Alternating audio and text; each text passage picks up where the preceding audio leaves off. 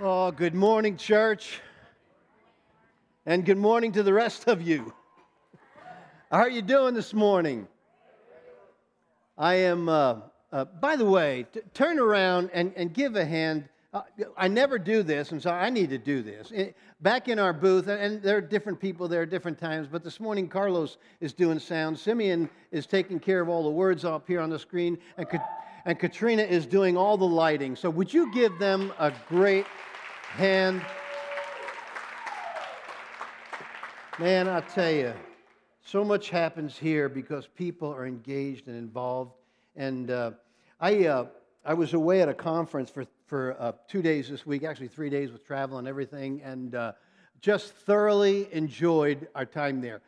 I heard a story that I probably ought to share with you because I need to wake you up sometimes, okay? There's these coaches actually had to go to a basketball tournament, and they were coaching the tournament, say, and they had one problem. There were 4 coaches, and one of the coaches snored a lot. And the reason one of the pastors told this story was because so many of pastoral teams were there, and this is certainly an issue.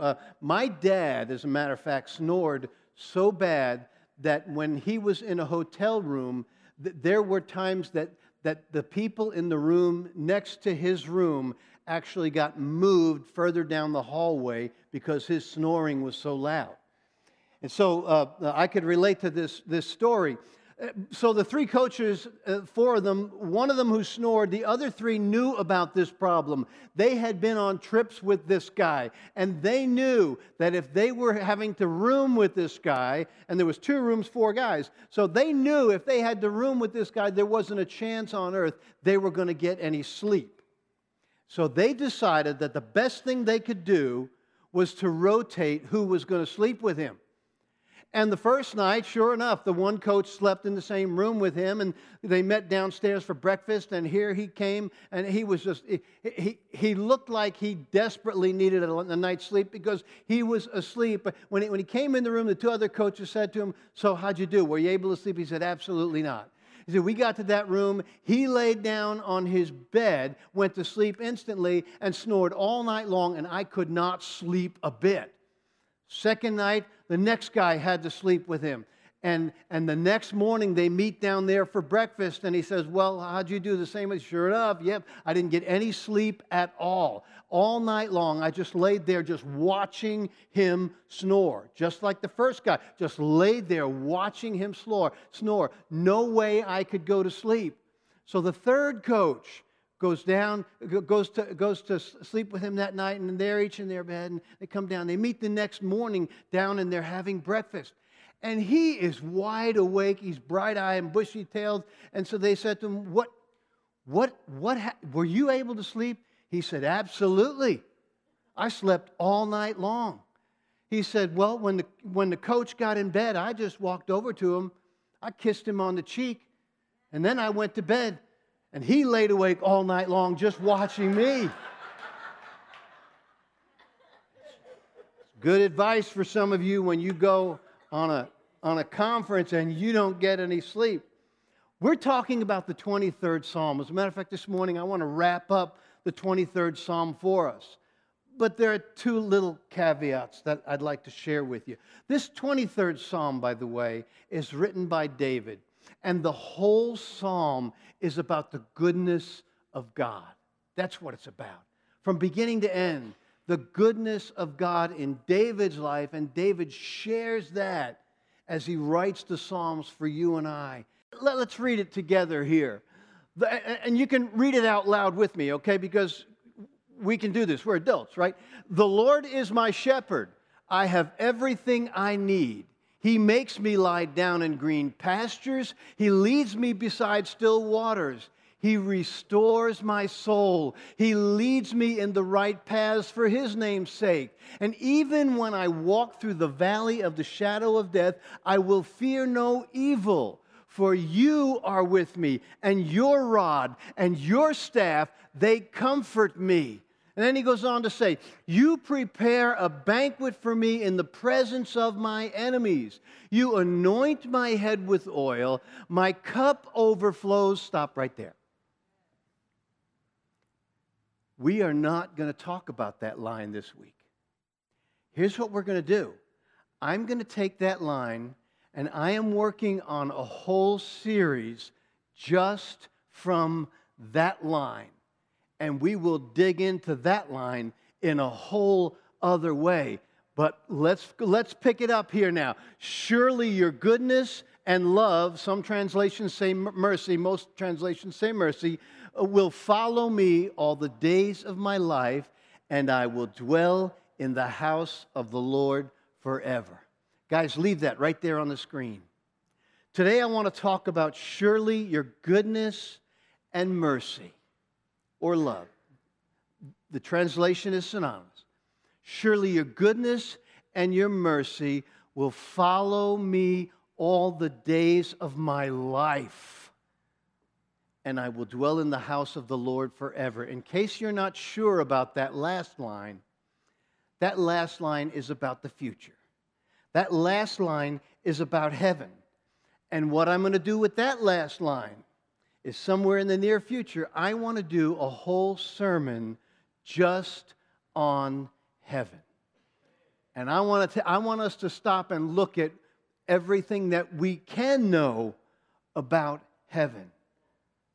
But today, surely your goodness and your mercy will follow me all the days of my life. That is a promise. That is a promise to those of us who are following Christ.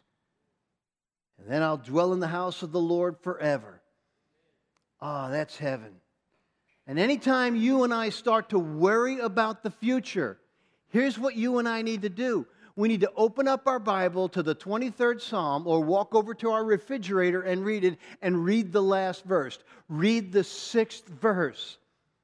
Because verse 6, which we're going to look at today, verse 6 it actually answers the 3 most important questions that people ask. It actually addresses our top 3 fears in life.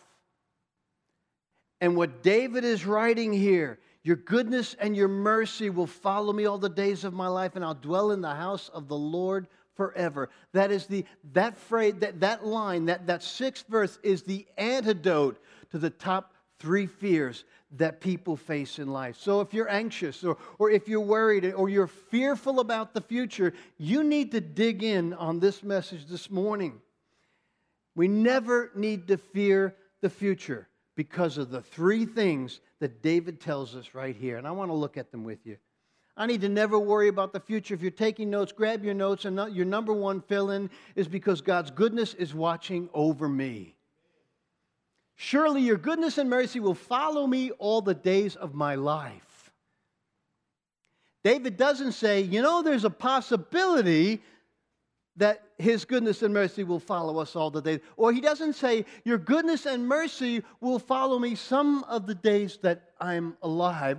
Or your goodness and mercy will follow me when you think it's best for me. He says, all the days of my life. Did you know that God's goodness is watching over you? Did you know that that's a reality? Do you know that so often you and I, we walk through life and we don't even think about that. As a matter of fact, we forget it. As a matter of fact, we can be in a service like this and we can key in on a truth like that. And we recognize the reality of it. And it becomes so real to us. And then 3 days later, it has kind of leaked out and it's just not there. And we're not even thinking about it. But the truth of the matter is, God's goodness is always watching over you. And He's always watching over me. 7.5 billion people in the world. How can He be paying attention to that many?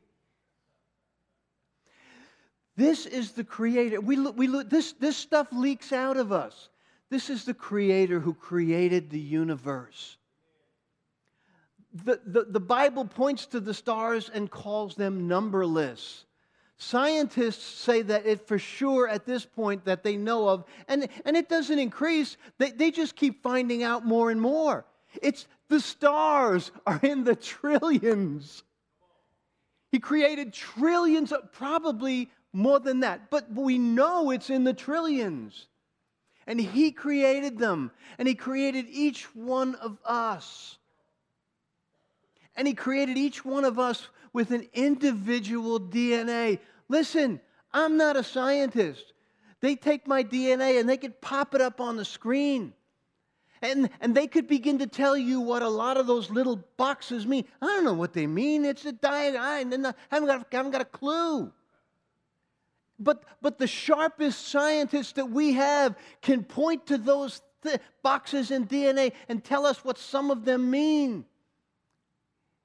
He knows what every single one of them mean. He knows what percentage every single one of those is in every one of our lives. There isn't a detail in us that He doesn't know. And we just need to accept the fact that we're just never going to be able to wrap our brain around who God is. But He gives us glimpses in His Word over and over. And it's bottomless. There's no landing down there. His Word is eternal. The knowledge and the wisdom in His Word is infinity is the best word that we can put to it. It just goes on and on.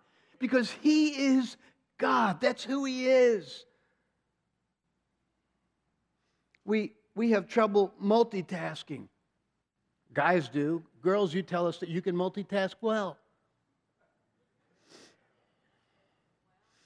Oh boy.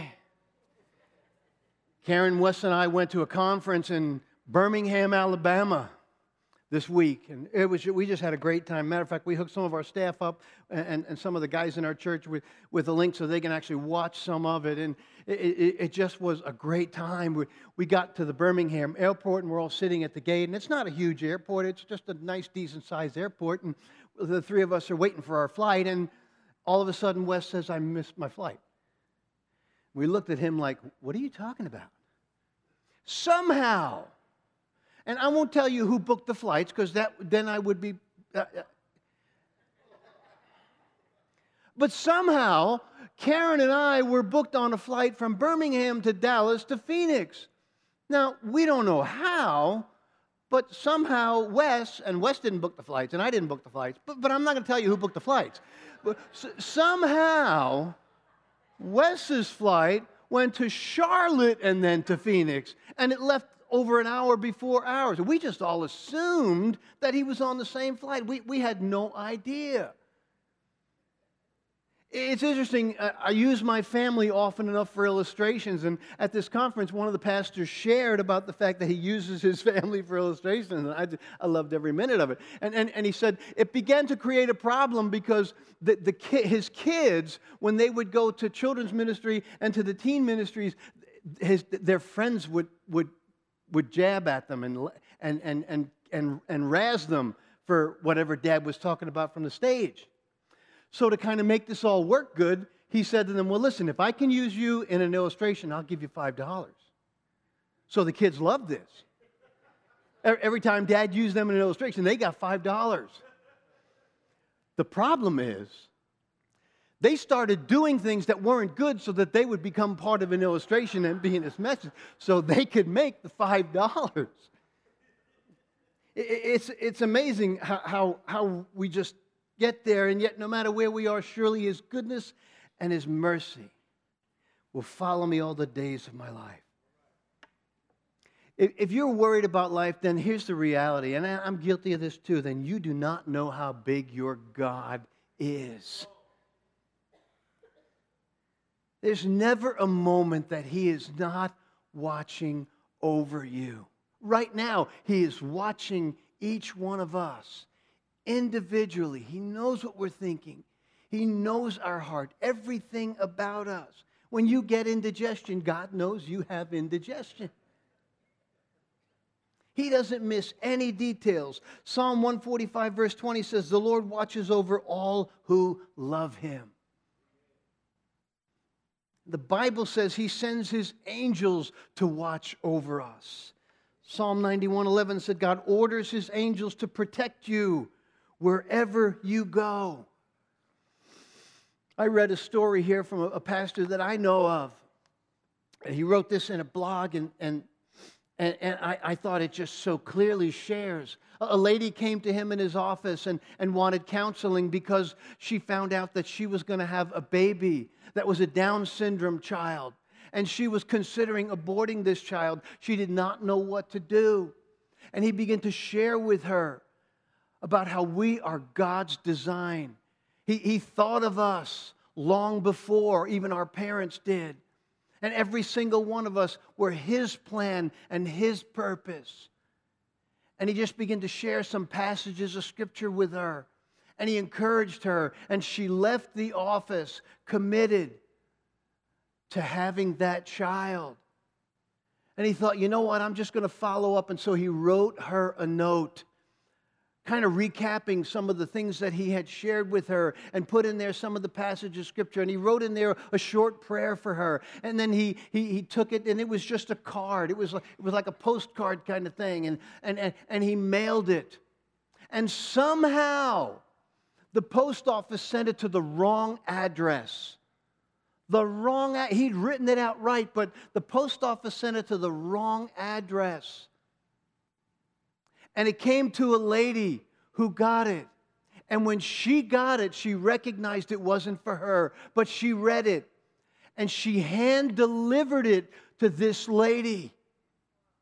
And she said, listen, your pastor wrote this for you.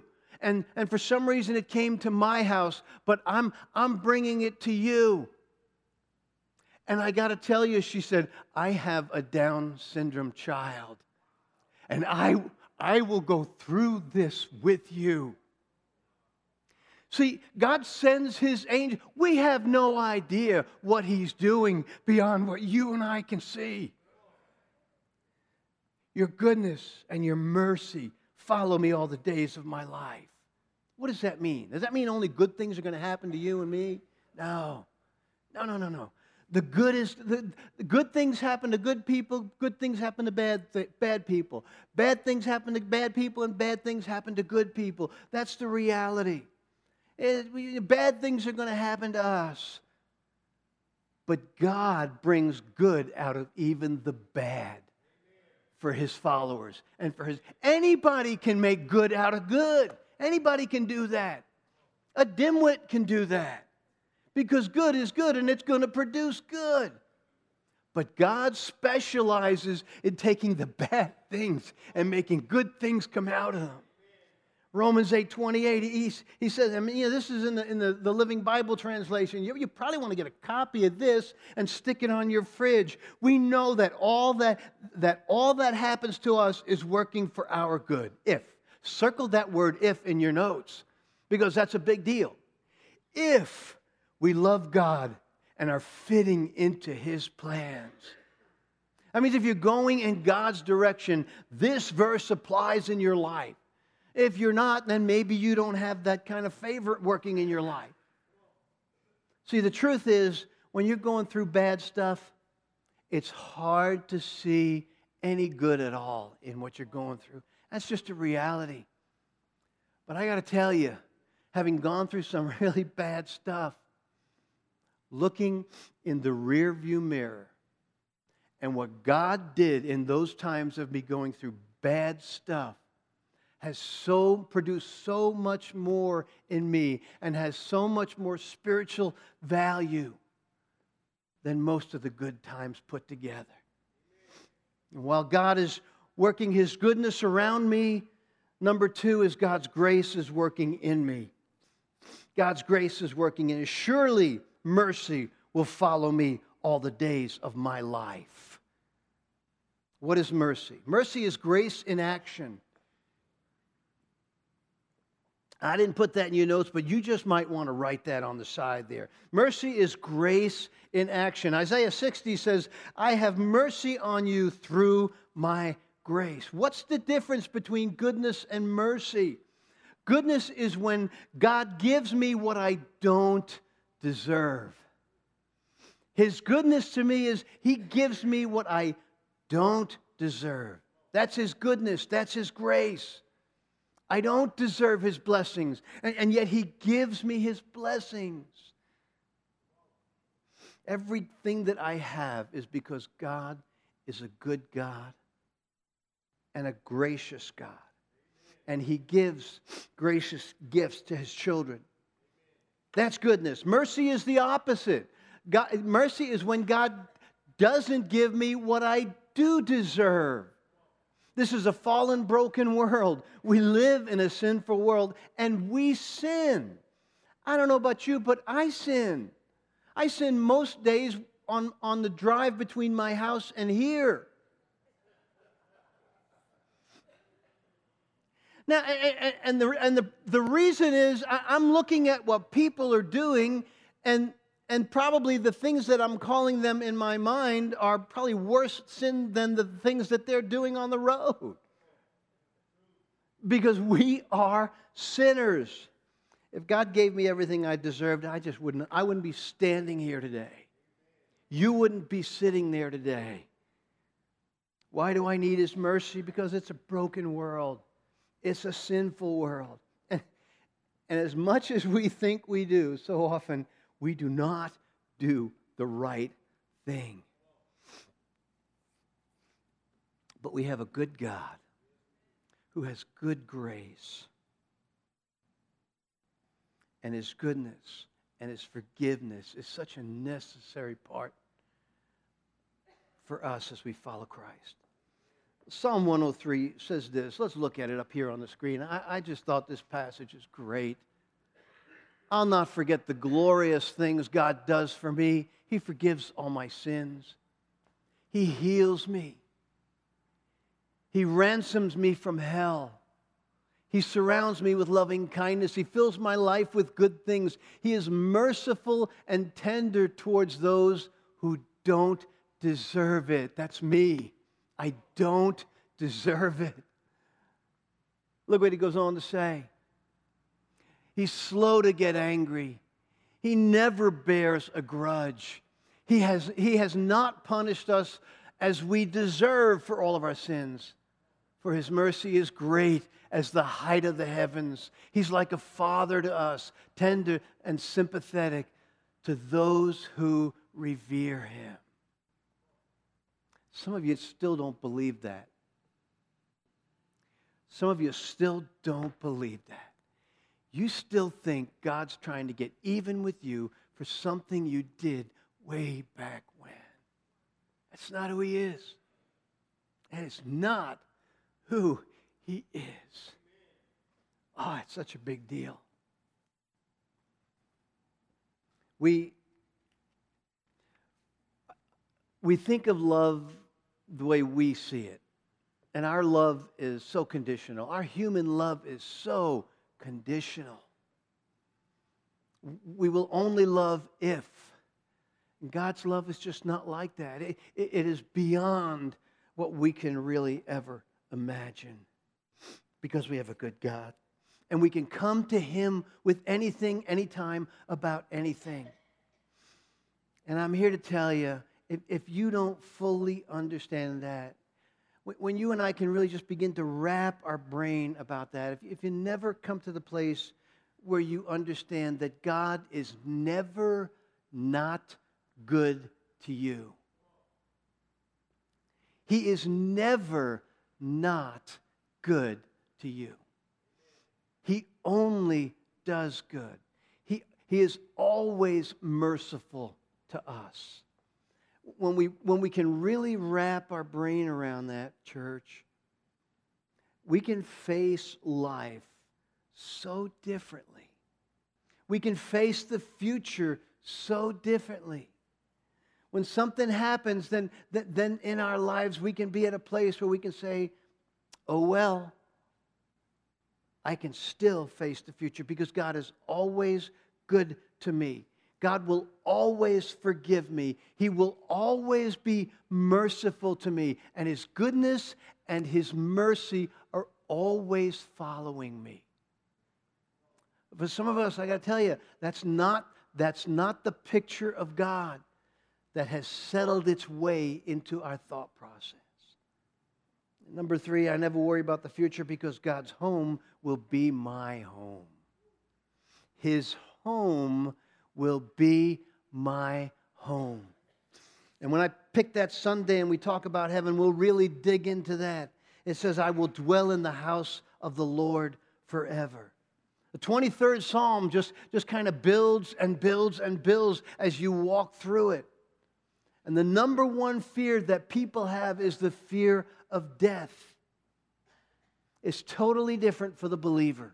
It's not death, it's a whole new beginning. It's a transition. It's a changing. It's a moving from here to there. Think about your dream house. I don't know what you live in right now. My house has been 10 years of project after projects, and I have projects ahead of me. So think about your dream house. The moment that you go to sleep on this planet and wake up on the other side, you can't even imagine what He has prepared for you. You're thinking about granite countertops. Oh my gosh, that would be amazing. Because I can't stand the Formica that I have, and it's even got reminders of round burns in it because we put a pot there and we forgot that we weren't supposed to do that. And when we get there, and our countertops are solid gold. Dishwasher. You don't need a dishwasher. Dishes will never get dirty. We can't even begin to imagine what He has prepared. No more sickness, no more suffering, no more pain, no more sorrow. That's His home, and He's bringing us there. And the Bible says His home is full of His glory. It's full of His greatness. It's full of His goodness. It's full of His beauty.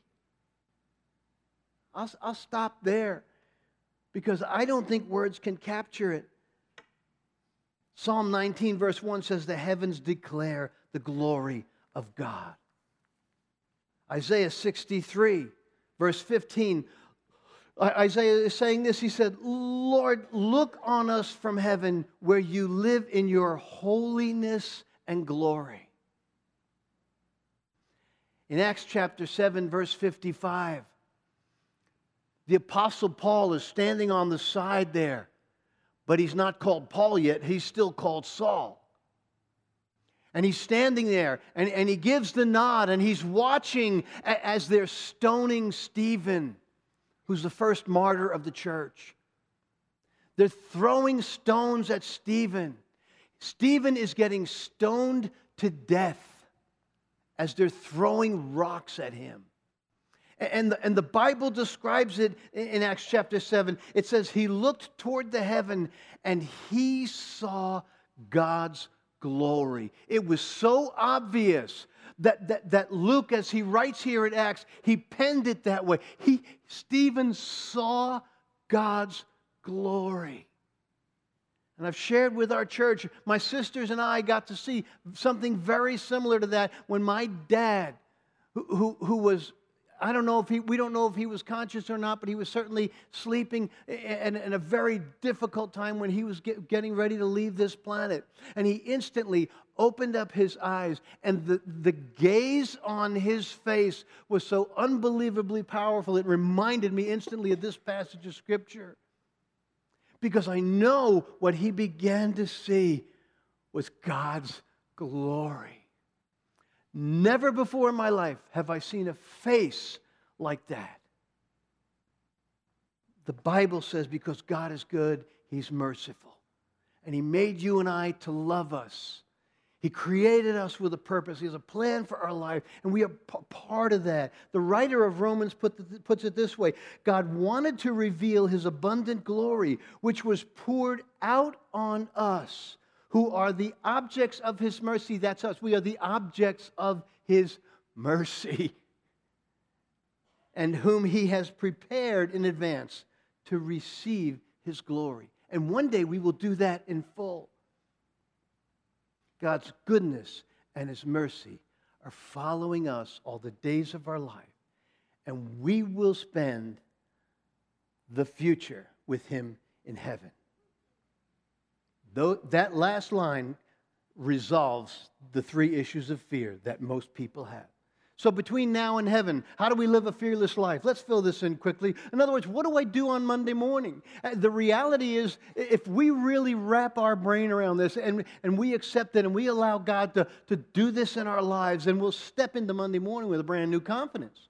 We'll step into Monday morning actually living fearless. And we will not be anxious about the future. So what do we practically do? Number one, we stay grateful and we stay generous. My natural response to God's goodness and His mercy would be to be grateful and to be generous. That's what my response ought to be.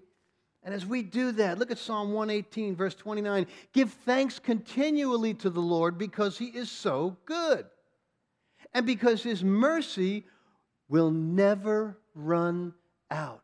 David's saying the same thing over and over again, and he's saying it in a little bit of a different way. Give thanks continuously to the Lord. See, continuous goodness and mercy deserves continuous thanks. That's what it deserves. He's continually good and merciful. And so our response is to continually be great. In other words, take your life and develop an attitude of gratitude. Begin to live with a heart of gratitude. And you say, well, I don't know if I can do that. Paul says, I can do all things through Christ who strengthens me. In other words, this is actually very doable. Because the very thing that God wants to do in our lives is to help us live this out. And studies tell us, if you'll do this, see, gratitude is the healthiest human emotion. And if we will be grateful, statistics tell us we will live longer, we will be the happiest, we will be the healthier, and we will be more successful. He's handing us knowledge and wisdom. And you cannot be grateful and fearful at the same time. It is just not even possible. So if we're grateful, we're not going to be worried. If you're fearful and you're having panic attacks, look what the writer of Hebrews says. We have been given possession of an unshakable kingdom. In other words, what God has given to us cannot be shaken, cannot be torn apart, cannot be taken away from us.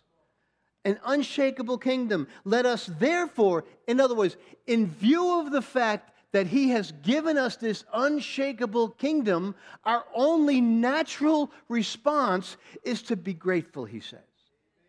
And use our gratitude to worship God in the way that pleases Him with reverence and awe. Gratefulness. Our second response ought to be generosity. Look at this next passage of Scripture here in Psalm 112. Good will come to him who is generous. And we're not just talking about money here. Good will come to him who is generous. Such people lend freely. They conduct their affairs with honesty. They will never be shaken. They don't fear bad news because they trust the Lord to care for them. They are confident and fearless. Underline those two words. They are confident and they are fearless in facing their opposition because they give generously to those in need. They will have influence and they will have honor. Do you want influence and do you want honor? Then be generous with your time. Be generous with your wisdom. Be generous with your finances. Be generous, he says. And to live a full and fearless life, number two, we need to love others the way God has loved me. Love others the way God has loved me. 1 John chapter 4. Look what he says. He says, there's no fear in love. The two can't inhabit the same dwelling. There's no fear in love. Instead, perfect love drives out fear because fear has to do with punishment. God never, for His children, gives punishment. He gives correction. And correction has to do with the future. Punishment has to do with the past. Fear has to do with punishment. The one who fears has not matured in love. And in other words, you're not really grasping, God says, what I mean about love. Because when you invite God's love in the front door, fear goes out the back door. When you open your life up to God's love, fear has to leave. You know why? Because fear is focused on you. Love is focused on God. That's His nature. That's who He is. Some of us have a warped view of God. To live full and a fearless life, number 3, I live my life for God's glory. And the reality is, someday in the future in heaven, we are going to share in His glory. Jesus said in Matthew 5, let your light shine before others so that they may see your good works and give glory to your Father who's in heaven. Look at 2 Peter, His divine power. God has given us everything we need. Everything we need. Not some of the things we need, everything we need for living a godly life. We have received all of this by coming to know Him, the one who called us to Himself by the means of His marvelous glory and excellence. There's that word glory again. See the 23rd Psalm. Surely His goodness and His mercy will follow us all the days of our life, and we will dwell with Him forever.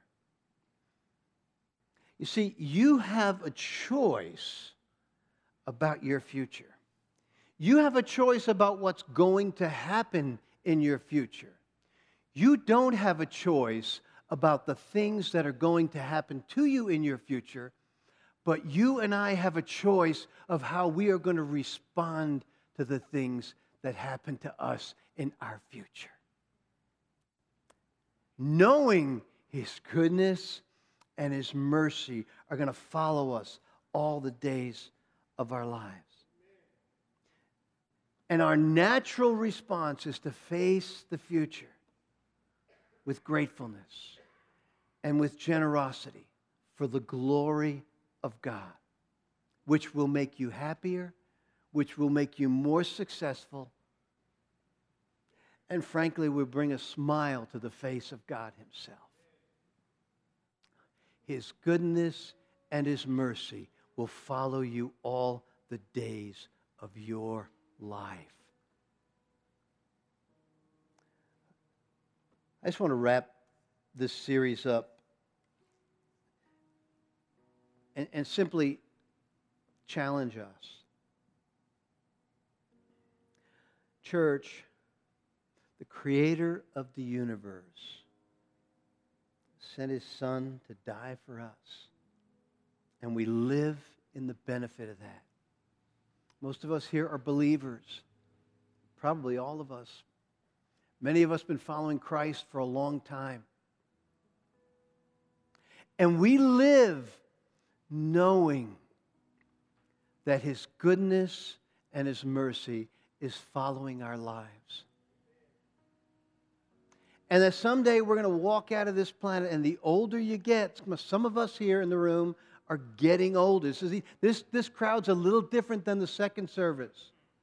The percentages are a little different. And some of us have been following Christ a long time. And we know deep inside that His goodness and His mercy is following our lives. Sometimes it leaks out, I get it, but we come back, and we're here most Sundays, and most of us are in life groups, and we're serving. Church, there are people in our lives, some of our family members, some of our friends, some of them live near us, that this coming weekend, like no other week of the year, you and I have the opportunity to say, hey, would you come with me to church? I'm not telling you this because I want our Easter number to be high. It's going to be high. We don't have to do anything, and it's going to be high. I'm telling you this because we live with the benefit of what Christ has done in our lives and what we know He's going to do in faithfulness in our lives. But I think sometimes we just need to be shoved so that we're willing to step into an uncomfortable zone of inviting our friends and our family to church. Do you know why? So they can be a part of this family.